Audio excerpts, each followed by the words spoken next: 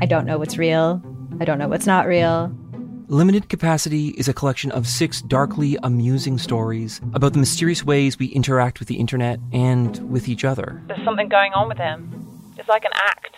I don't trust him. What? You're staring at me like I should say something, but I don't really know what to do here. That's the whole name of the game. Don't talk about how the town isn't real. You understand? Limited Capacity. Available now on CBC Listen or wherever you get your podcasts.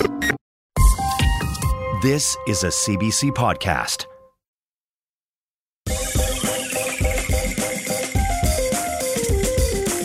This is Play Me, your digital theater.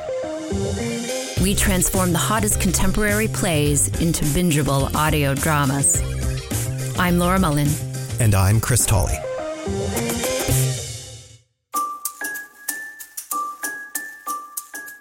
Welcome to Play Me, your ticket to some of the hottest shows by award-winning writers. We are back with an interview with playwright David Paquet and script translator Leanna Brodie, the team behind the award-winning show Wildfire.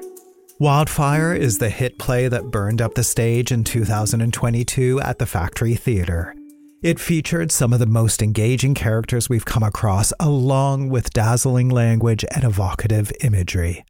The story centers around 3 triplets, Claudia, Claudette, and Claudine, who all share a troubled past, but each sister copes with it in their own way. They do what they can to survive. Sometimes by baking cookies, sometimes by playing fantasy games, and sometimes by smashing a hammer into a TV.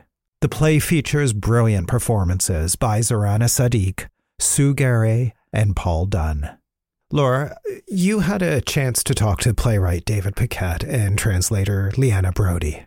Yeah, it was really interesting to learn how this play was inspired by David's genealogy research into his own family's background, and how Leanna not only had to adapt the play's language from French to English, but she also had to adjust the play for an anglo theater audience, which it turns out is quite different from a francophone one. They also have some really great thoughts on what it means to be a writer, so I hope you listen all the way to the end. Here is Laura's conversation with playwright David Paquet, who is in Montreal, and translator Leanna Brodie, who is in Vancouver. David, I just love these characters that you've crafted for Wildfire. They're startling and wonderfully weird and so vulnerable, and I just wonder, where did they come from? I start with one element per character. Let's say the mother. What I knew starting was that there was this woman whose son says to her, "Mommy, when I grow up, I'm going to put you in the fire." So that was like the starting point for her. And I write with that first impulse, and then they kind of start revealing themselves. One of her sisters, the very first thing I knew was that she talked to her cookies, which it kind of sounds goofy, but from an emotional perspective, for me, it's very real. Like, I know that if I have that flash in mind, I can sit and write, and that information will lead to more information. And so that's kind of what I do with every character. I start with one element, and then they kind of develop and complexify as the more I write them. They need to be people that I love, and they need to be people that I know are hurt. So I have to know their wounds and their what makes them strive for happiness. If I have both of those elements, I can start writing. Would you say that you're an intuitive writer? Because I would say that about half of the people probably that I speak to who are writers say that they know what they're writing. They pre-plan it, which I always find hard to relate to. But would you say that you find your characters and your story as you go? Very much so. Yes, it's part of what makes writing so appealing to me. It's kind of not a detective work, but if I know everything before starting, why do it? The discovery process of writing I find very interesting. And I always keep in mind that I think that people are interested by people. So to me, to give fully fleshed characters is often and sometimes enough to make a play interesting. If the people in it are fascinating, the people watching it will be fascinated. So that's what I aim for. Leanna, what did you think of the play when you first read it, or did you get to see it on stage first? Because I was based in Toronto for a long time, but now I'm in Vancouver, I read it first. I try to go see things from the Francophone community whenever I can, but this one I read, and it was, how do you even describe it? It was extraordinary because you can see the imprint of its instincts in the script, but also structurally, in terms of that lattice work of intention and the setup and payoff that he was able to create. That instinct seems to be bound in these hoops of authorial kind of intention and intelligence. So it doesn't seem like just this amorphous mess that came out of nowhere, you know? That it's not that kind of instinct. It's the marriage of instinct and just this laser sharp focus on dramatic structure. I understand that Wildfire was inspired by a Greek tragedy. Can you talk a little bit about that? Yeah, well, from Greek tragedies in general. I was also questioning heredity. Just before writing the play, I was doing my un travail généalogique. So I was like going... Genealogy, yeah. Yeah, of my own family and everything, and just trying to see what happened to the people that lived before me and what was I carrying in my genes. And that exercise was very scary. And that kind of brought me to the Greek tragedies also, because I thought, what is it to live with this fatum, or this feeling of being like condemned and not being capable of escaping one's destiny? So that's what brought me to the Greek tragedies. And then these enormous destinies, but I chose to put them with very like, quote unquote, small and ordinary people, because these are not heroes, but they have heroic lives. And I was very interested by that, because I think that every story deserves to be told and every life is worth being examined and is worthy of the word colossal. So that's kind of what led me to writing that. This play made me think about how my grandmother's mother died when she was a baby, and how that probably informed how she mothered my mother, and she mothered me, and now I'm a mother. And I just wonder, did you find yourself thinking about your own family history when you were writing this? I did not bring them in directly. Like, these are not their stories, because they did not ask to have a public existence, and I chose to be a playwright, so I never bring them in directly. I think authors are sponges.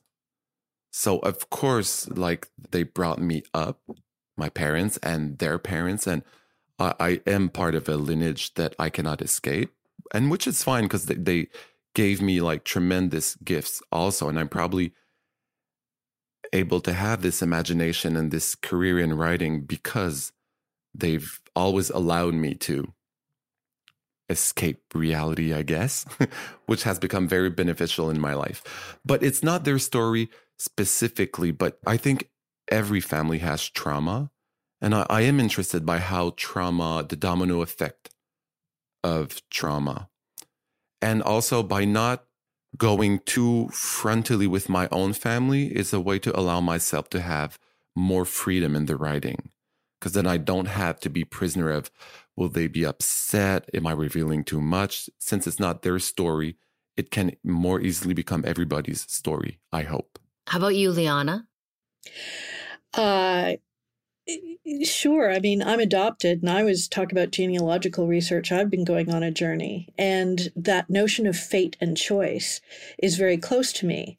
I don't accept that everything is determined by blood. But I know that also you are imprinted with your family's past in one way or another. And just like Oedipus being plucked up and put into another family does not take that away. So there were things about this play that spoke to me. There were things that I wanted to disagree with, but yet I recognized the author's point of view, and I just engaged with it right away. And I think one of the gifts for me of this kind of heightened language and this linguistic precision and structural precision is precisely that it allows you to engage with these people as humans without getting so sucked into that particular drama that you can't see the larger kind of context where, oh yeah, this is everybody's family. This is not everything in Quebec theater is about les belles-sœurs, but this is like a surreal belle-sœur to begin with. You know, there are relationships to your family, my family, and everybody's family. I'm glad you mentioned the heightened language because I do think it protects us a little bit from the darkness of the story and what these characters find themselves facing. And when Chris and I decided that we wanted to record this show for Play Me and we would tell people about it, you know, the plot can sound bleak, but we're like, no, trust us. It's kind of like a fairy tale. There are dark moments, but it's very funny and it's in many ways it's hopeful. Yeah, it's fun, and the dark humor not only spoke to me but is very much part of my family. And I think there's a gallows humor. You know, I notice I've seen 4 productions of this now. Or elements of the 4 productions. There's been one in Germany that I didn't see. I think it's been translated into Ukrainian. But wherever I go, the audience spends the first few minutes going, is it okay to laugh at this? Because that's pretty sad or that's pretty dark. And you're kind of going, yes, it is. And yes, it's totally okay to laugh because the author has created that space for you to go, okay, yes, this is like my life, and it's also really funny. Well, there's no question that this play features some lonely characters, and we have certainly been in a time of loneliness, of isolation over the last few years. I wonder, do you feel this story resonates more now? Well, probably. There is this central aspect of connection in the play that, of course, resonates completely differently now. And I have to admit, retrospectively, it has been taking off since the pandemic in kind of a different way. Because the very first draft was written in 2009. And then it was created in 2016, I think, here in Montreal in French. And it has been produced translated in Germany, in English, in Spanish, and in Ukrainian. And there has been productions here and there. But here in Canada, like we did the show in Toronto in June of 2022? Yeah.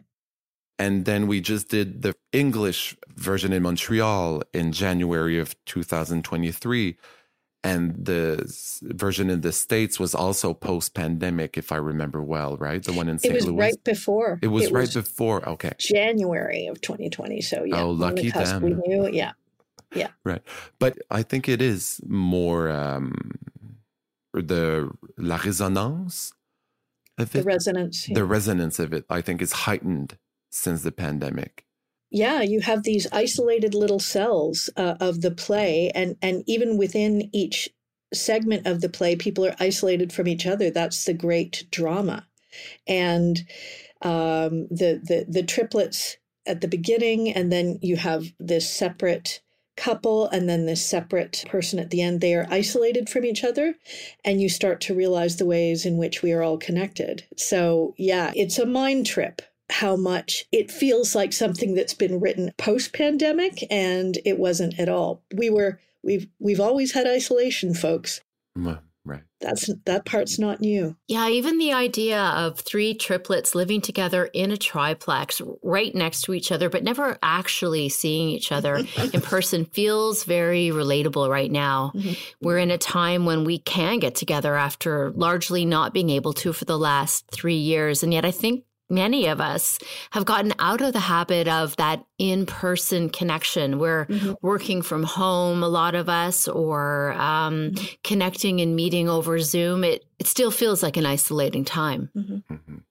And which is what is so lovely about getting to do live theater again. Mm-hmm. That has been one of my biggest pleasures, to unite audiences and just to see people receive a work of art at the same time together, because like we had this weird Zoom experiences with theater and everything. And they were fine because they kept us going and creating and kept us like creatively alive when we were all isolated. But this coming back to the theater is almost sacred, or I really, really enjoy it.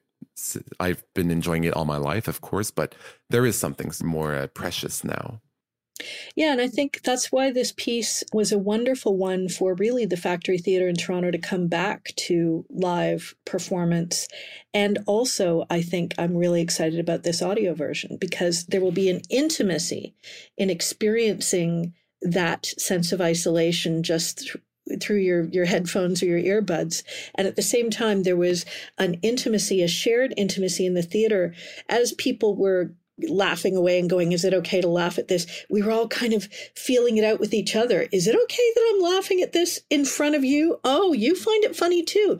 Oh, yeah, I forgot that we all are the same species. You know, people were discovering each other and the collective experience together through this play. David, your play premiered in English at the Factory Theatre in Toronto in 2023. And I understand recently that the English version was on stage in Montreal, marking the first time that your work has been presented in English in your hometown. And I guess I wonder, do you notice a difference between Anglo and Francophone audiences? Oh, what a risky question, but I am going to answer it. And I might be wrong. And if I am, and if I offend people, I'm very sorry. There is a bit more of political correctness on the English side, I feel. So this, can I laugh, was maybe a bit more present on the English side. And we did had a couple of decisions where, as Leanna was translating it, that we were, can this go by on the English side or not? And so we did have decisions that we thought, let's be a bit more careful, responding to a lot of feedback that we did get. And so I did feel like the parts of the play that are a bit harsh or trashier, I did feel like the audience on the English side thinking, can we laugh? Is this wrong? What's going on? I don't know how to react, which is a state of mind that I'd like to create in the work, because then you have to ask yourself and ask other people, okay, what's the limit? What's okay? What's not okay? Who decides what's okay and what's not okay? So that was here in Montreal. I thought that was very interesting because it was also the same mise en scène, the initial mise en scène of Philippe Cyr. So it was like the same work, the same music, the same movements and everything, but with new actors, with Anglophone actors. So it was now really a question of, it was almost the same production, just in English. So the reactions were really based upon the audience and not the production, because the production can change everything, obviously. So that was very interesting. But also it's the same ride. I like to use the term ride because that's what it is. It's like you sit down and you're in for a ride. And the major parts of it was almost all the same. Almost. That's a really interesting point about the two audiences. And it makes me think about how a translator is not just adapting the words from one language to another, but that the translator is also responsible for understanding the culture of the audience for which it's being translated. I have a responsibility. I'm not just Google Translate, and part of my responsibility is to be a cultural translator. And you just realize that different communities are having different conversations, and that, for example, I would say that I'm a huge believer that you have to respect your audience. I don't think you just get to say whatever you want in a really irresponsible way, and I don't feel that authors like David do that. But there's a dialogue in Quebec around, okay, if people are speaking in an objectionable way, do you have the right to portray them as they are?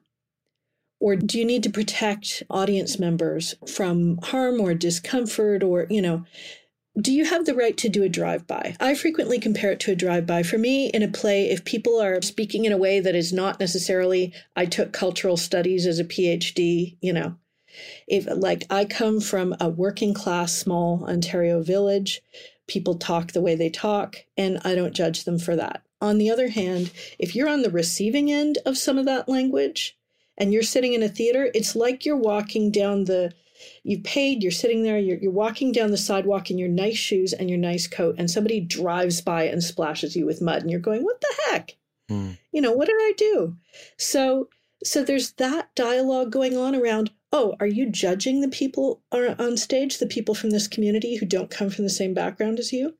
Versus, if I'm sitting in the audience, I don't deserve to have this drive-by where people are using language that is kind of directed at me, So that's just one example of the kind of thing where you don't judge the writing. You understand that if you're a Francophone Quebec audience member and you're going to the theater, you don't expect people to speak with a maximum amount of concern that they would not have in real life.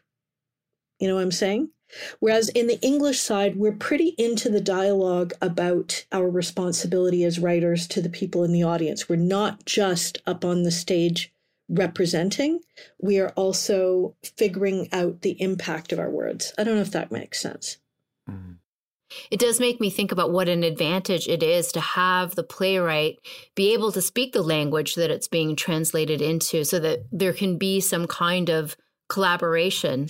I remember talking to Michelle Rimmel, who wrote Sexy Laundry, and she's had her work translated in many languages, particularly in Eastern Europe. And she doesn't speak those languages, but she did say that she was able to tell a good production, even though she doesn't understand the language, just by the way the audience reacts to the play. Yeah, that's part of my job. And I think, David probably will translate his own work at some point. He is super fluent and delightful in English. I think something that I bring is a knowledge of the communities that I work in, where they are in certain dialogues. And also just, you're always looking for equivalents. Part of poetry is the simile, the metaphor. Something is like something else. And that's a large part of what a theatrical or literary translator does as well. Oh, okay, if this person who is so vivid in French were speaking in my language, how would they sound? And you're not translating Wildfire. You're not even translating David Paquet. You're translating Claudia, Claudine, Claudette, Caroline, Carol, and Colum. And you're translating them in each moment, in each scene. So you're having to keep all of those balls in the air. And I think that when you're translating toward your home language, you just have a huge toolkit compared to translating in your second language, however brilliant you are in it, which is why I never translate the other way. People ask me all the time to translate stuff into French, and unless it's an email, I say no. When you're translating somebody else's work and having to make changes and interpretations and judgment calls, I wonder when that's all done, whose work is it? Is it David's work that Leanna has adapted, or does it become a whole new piece that was inspired by David's work? That is ever evolving. Try to name a translator of Ibsen or Chekhov, right? You can't do it. And now I think there's an appreciation of this as a craft. But to me, it's still David's play. I'm an interpreter, the same way the actor is an interpreter, the same way the director is an interpreter. I'm interpreting his work, but it's his work. I'm also a playwright, and I know darn well there's a real difference in terms of that creative pulse, that creative center comes from him, and I am looking at how to transmit. I did one translation to French once. I brought Anna Moskovich's play In This World. I translated that in French, and that was very eye-opening for the experience of what it means to translate, because I naively thought, this is like probably 10 years ago, that well, there's only one way to translate because there's only one equivalent. Oh, was I wrong? And that really changed the relationship that I have with my own translators, because I'm like, no, it's not an exact science. There is an identity behind every translator that will subjectively influence the passage to another language, and that's fine. All it needs to be is coherent in and of itself. So that was very helpful to translate, to do the exercise myself. Yeah, and I would say I work with maybe a dozen people regularly and more than that as one-offs. And it's a different experience every time. I work with writers whose English is not comfortable and they just say, go with God. Here's what I think I'm saying. Do what you're going to do. And then with David, it's definitely a collaboration. He will ask questions about every word if he doesn't know why that choice has been made. And it's great because it makes my work is not just instinct. Some of that, honestly, that monologue at the end, you have to, it's very instinct. You are plunging into yourself to find something primal, but it's also very meticulous. And so you should be able to justify every decision you've made and sometimes make a different one. So it's great. I want to talk a little bit more about the play and your writing style, David. I noticed that you really walk a lovely edge between darkness and comedy in this piece. It could be a depressing play just based on the things that happen to the characters. But it isn't. It's joyful and funny and surreal. And I just wonder how you go about balancing the light and the dark in your work. I try to keep in mind why I use humor, because this humor has a purpose. It's not just, I want it to be funny because being funny is more fun. And it's not that. Mm-hmm. There's this Francophone director called André Brassard, who passed away not that long ago. I'm stealing this expression from him because it can't be said in a better way, that humor is lubricant. It helps what's hard to receive. It will help that to get in. And so I use humor not because I want to write light plays, but because I write dark plays. And if humor is not there, it will be very depressing. And as a playwright, I want to vivify. And I think one of the best, and this is a very romantic ideal, but it's always part of what I do, is I always wish that art can amplify the feeling of being alive. And without the humor, I cannot attain that. And this humor makes the play fun, but it also widens the emotional specter of it, because people sit down and they're like, oh, I guess we're going to have fun. Yay. And then the defense mechanisms are muted or, are not as big. And then you start shooting arrows of darkness and or of poetry and or of sense. And they make their way deeper into the people because they have laughed before. So it's kind of an invitation to come. We will have fun, but that's not all we're going to do. There's this expression I say in French, which is funambulisme émotif. It's kind of emotional tightrope walking. And you're always on the verge of funny, not funny, funny, not funny, sad, not sad. And that's a nice place to put an audience because there's a density of emotion there. It's kind of a short play, right? It's like maybe an hour and 20 minutes, an hour and 15 minutes. But then people leave and they're like, ooh, that was a lot. Yeah, it's a full experience. Yeah, and I feel like the humor is a way that a playwright can say, trust me, I get you. I know that you came in and you had to rush to the theater, or you carved out this time to put your headphones on even, or, it's like, I get you. I don't want to sit here and be miserable either. And yet let's acknowledge that there are big, scary things that happen in life. So it's a survival instinct. Humor is your first date self, right? You present your sense of humor. And it's also the way that we survive. Yeah, there is this question of a dignity in humor. It is a way to just to make it, or to reclaim a sense of power, of resistance almost, to say, okay, it's like playing music when the Titanic is sinking, right? Yeah. It's like, well, I guess it's happening. It is happening. Okay, let's try and remain dignified. You're listening to Play Me, and we'll be right back with my interview with David Paquet and Leanna Brodie. I don't know what's real. I don't know what's not real. Limited Capacity is a collection of 6 darkly amusing stories about the mysterious ways we interact with the internet and with each other. There's something going on with him. It's like an act. I don't trust him. What? You're staring at me like I should say something, but I don't really know what to do here. That's the whole name of the game. Don't talk about how the town isn't real. You understand? Limited Capacity, available now on CBC Listen or wherever you get your podcasts. I feel a really intimate connection with these characters, and I was thinking about why that is. And I think one of the reasons is because they are telling me as an audience member the things that they don't tell each other or other people. They're confiding in me as an audience member, which makes me feel close to them. I wonder, was it a conscious choice to do that when you included the device of direct address? This decision to have them speak directly to the audience is a way to engage. And I wanted to write something that could be autonomous in radio, maybe. So I thought, can I pull this off? Can I write something that would require almost no change whatsoever and could be read in radio? And apparently it worked years and years later on. But that was part of it. And also I thought that these people are courageous in the way that they reveal themselves and they're hurt.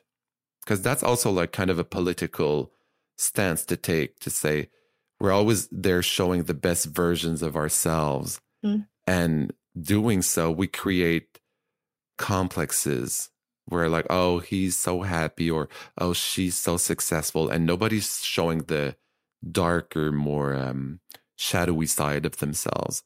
And I thought, well, my characters will be that, and that will do that, and it will be a conscious decision to publicly promote vulnerability because it's everywhere, right? Mm-hmm. So that was part of it. David, you create this fantastical world where people keep pet tarantulas and talk to their cookies. It's just absurd enough and magical enough that it helps us deal with some of the heavier parts of the story, and it helps draw us in.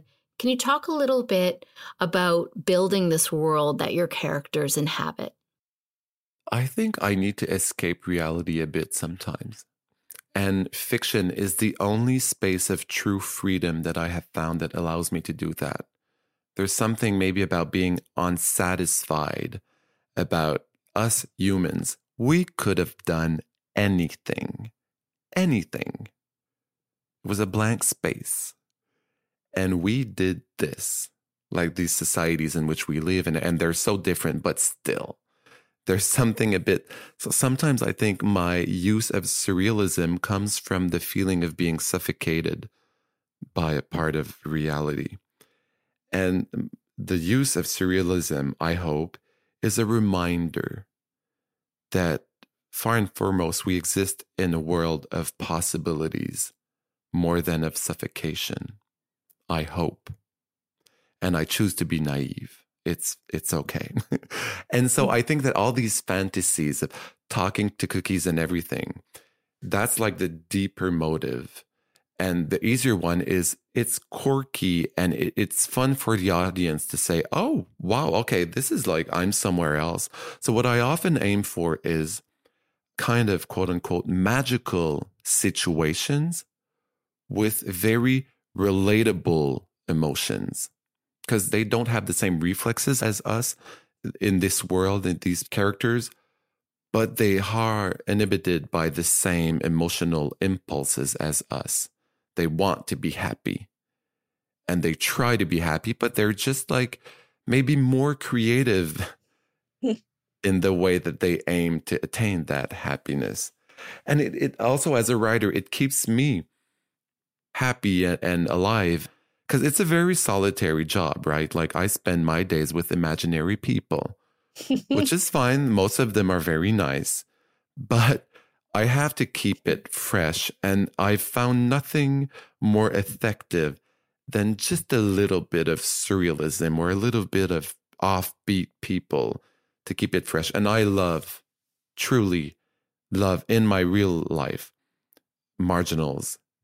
I find marginal people so interesting, so magical, so refreshing. So I think that translates in the characters I write. I want to ask you both what it's like to be a working writer.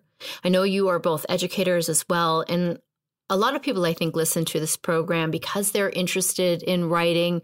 They're emerging or aspiring writers, and so many people that I know feel that they have a novel in them or a short story or some poetry or a play.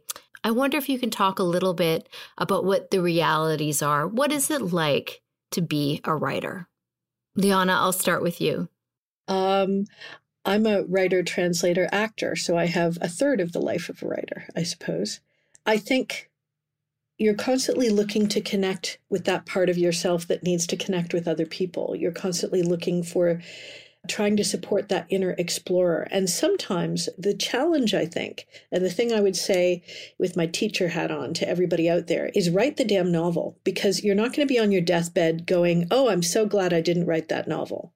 Maybe you write it and it doesn't get published. Maybe you write it and it get published and somebody in the Globe and Mail says a mean thing about it. Whatever, it's still a victory. You created something in the teeth of entropy that is a cohesive whole. You expressed yourself. And I think finding the space and the faith to feel that it's worth it is an ongoing challenge. So yeah, I have the luxury that when the writing isn't going well, I can move over to the translating. I can move over to the acting.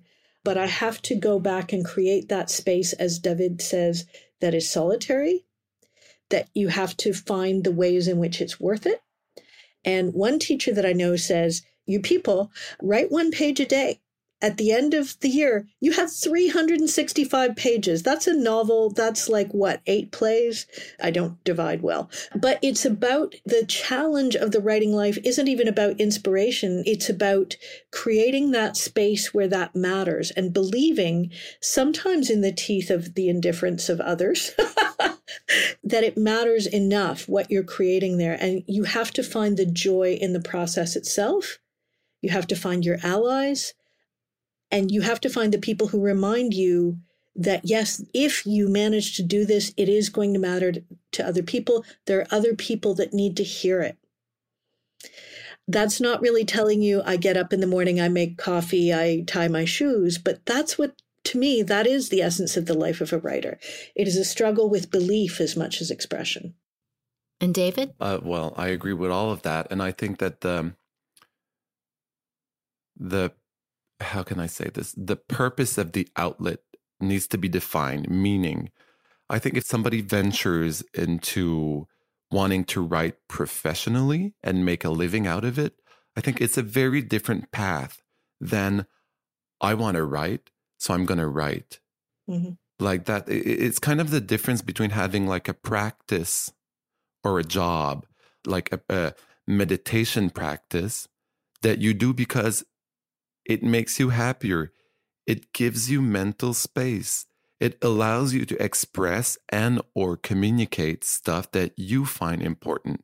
Mm-hmm.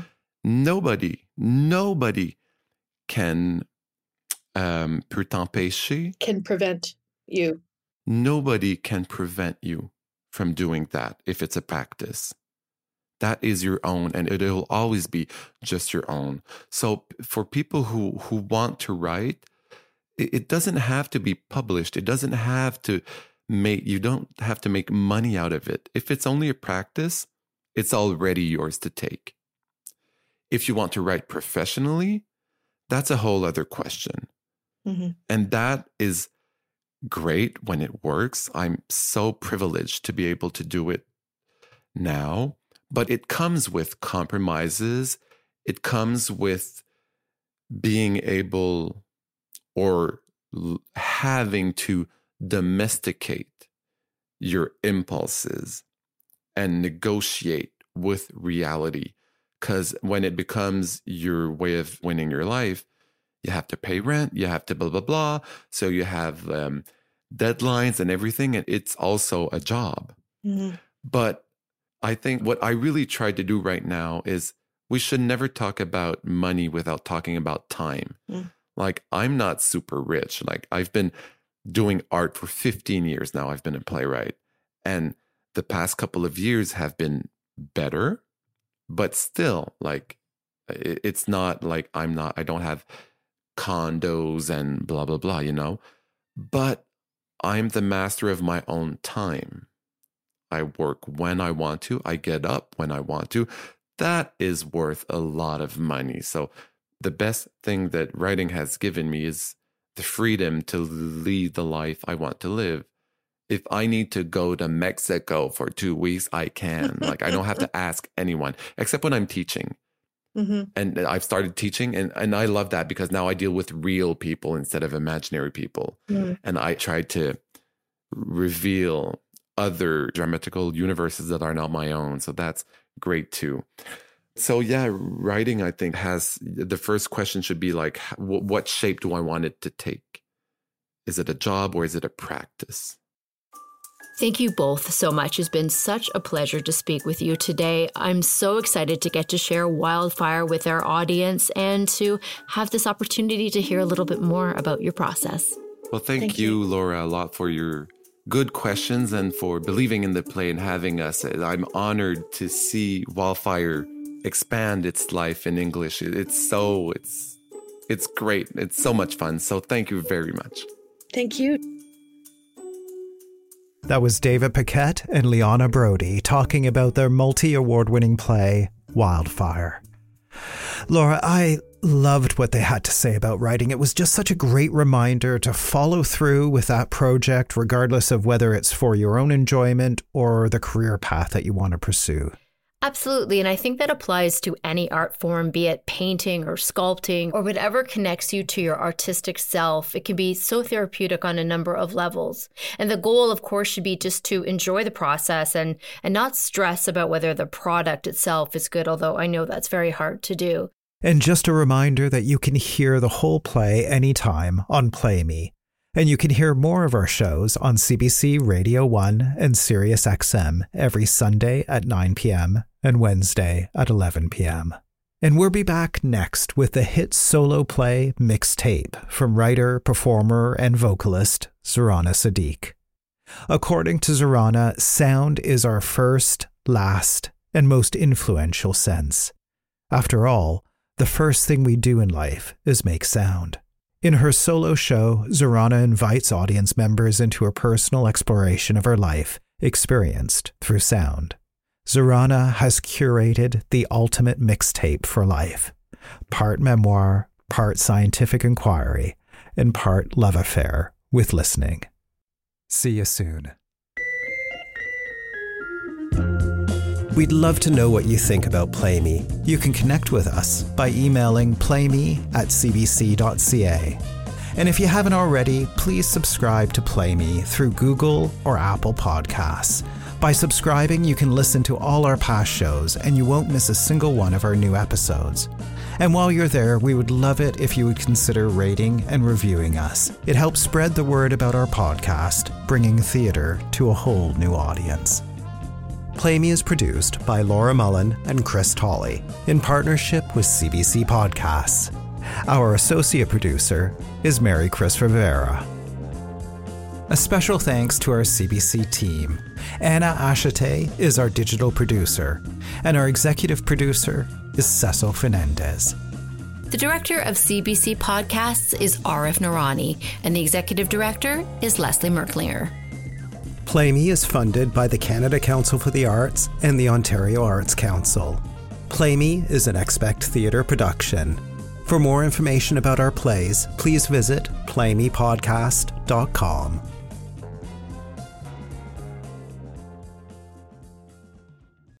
For more CBC podcasts, go to cbc.ca/podcasts.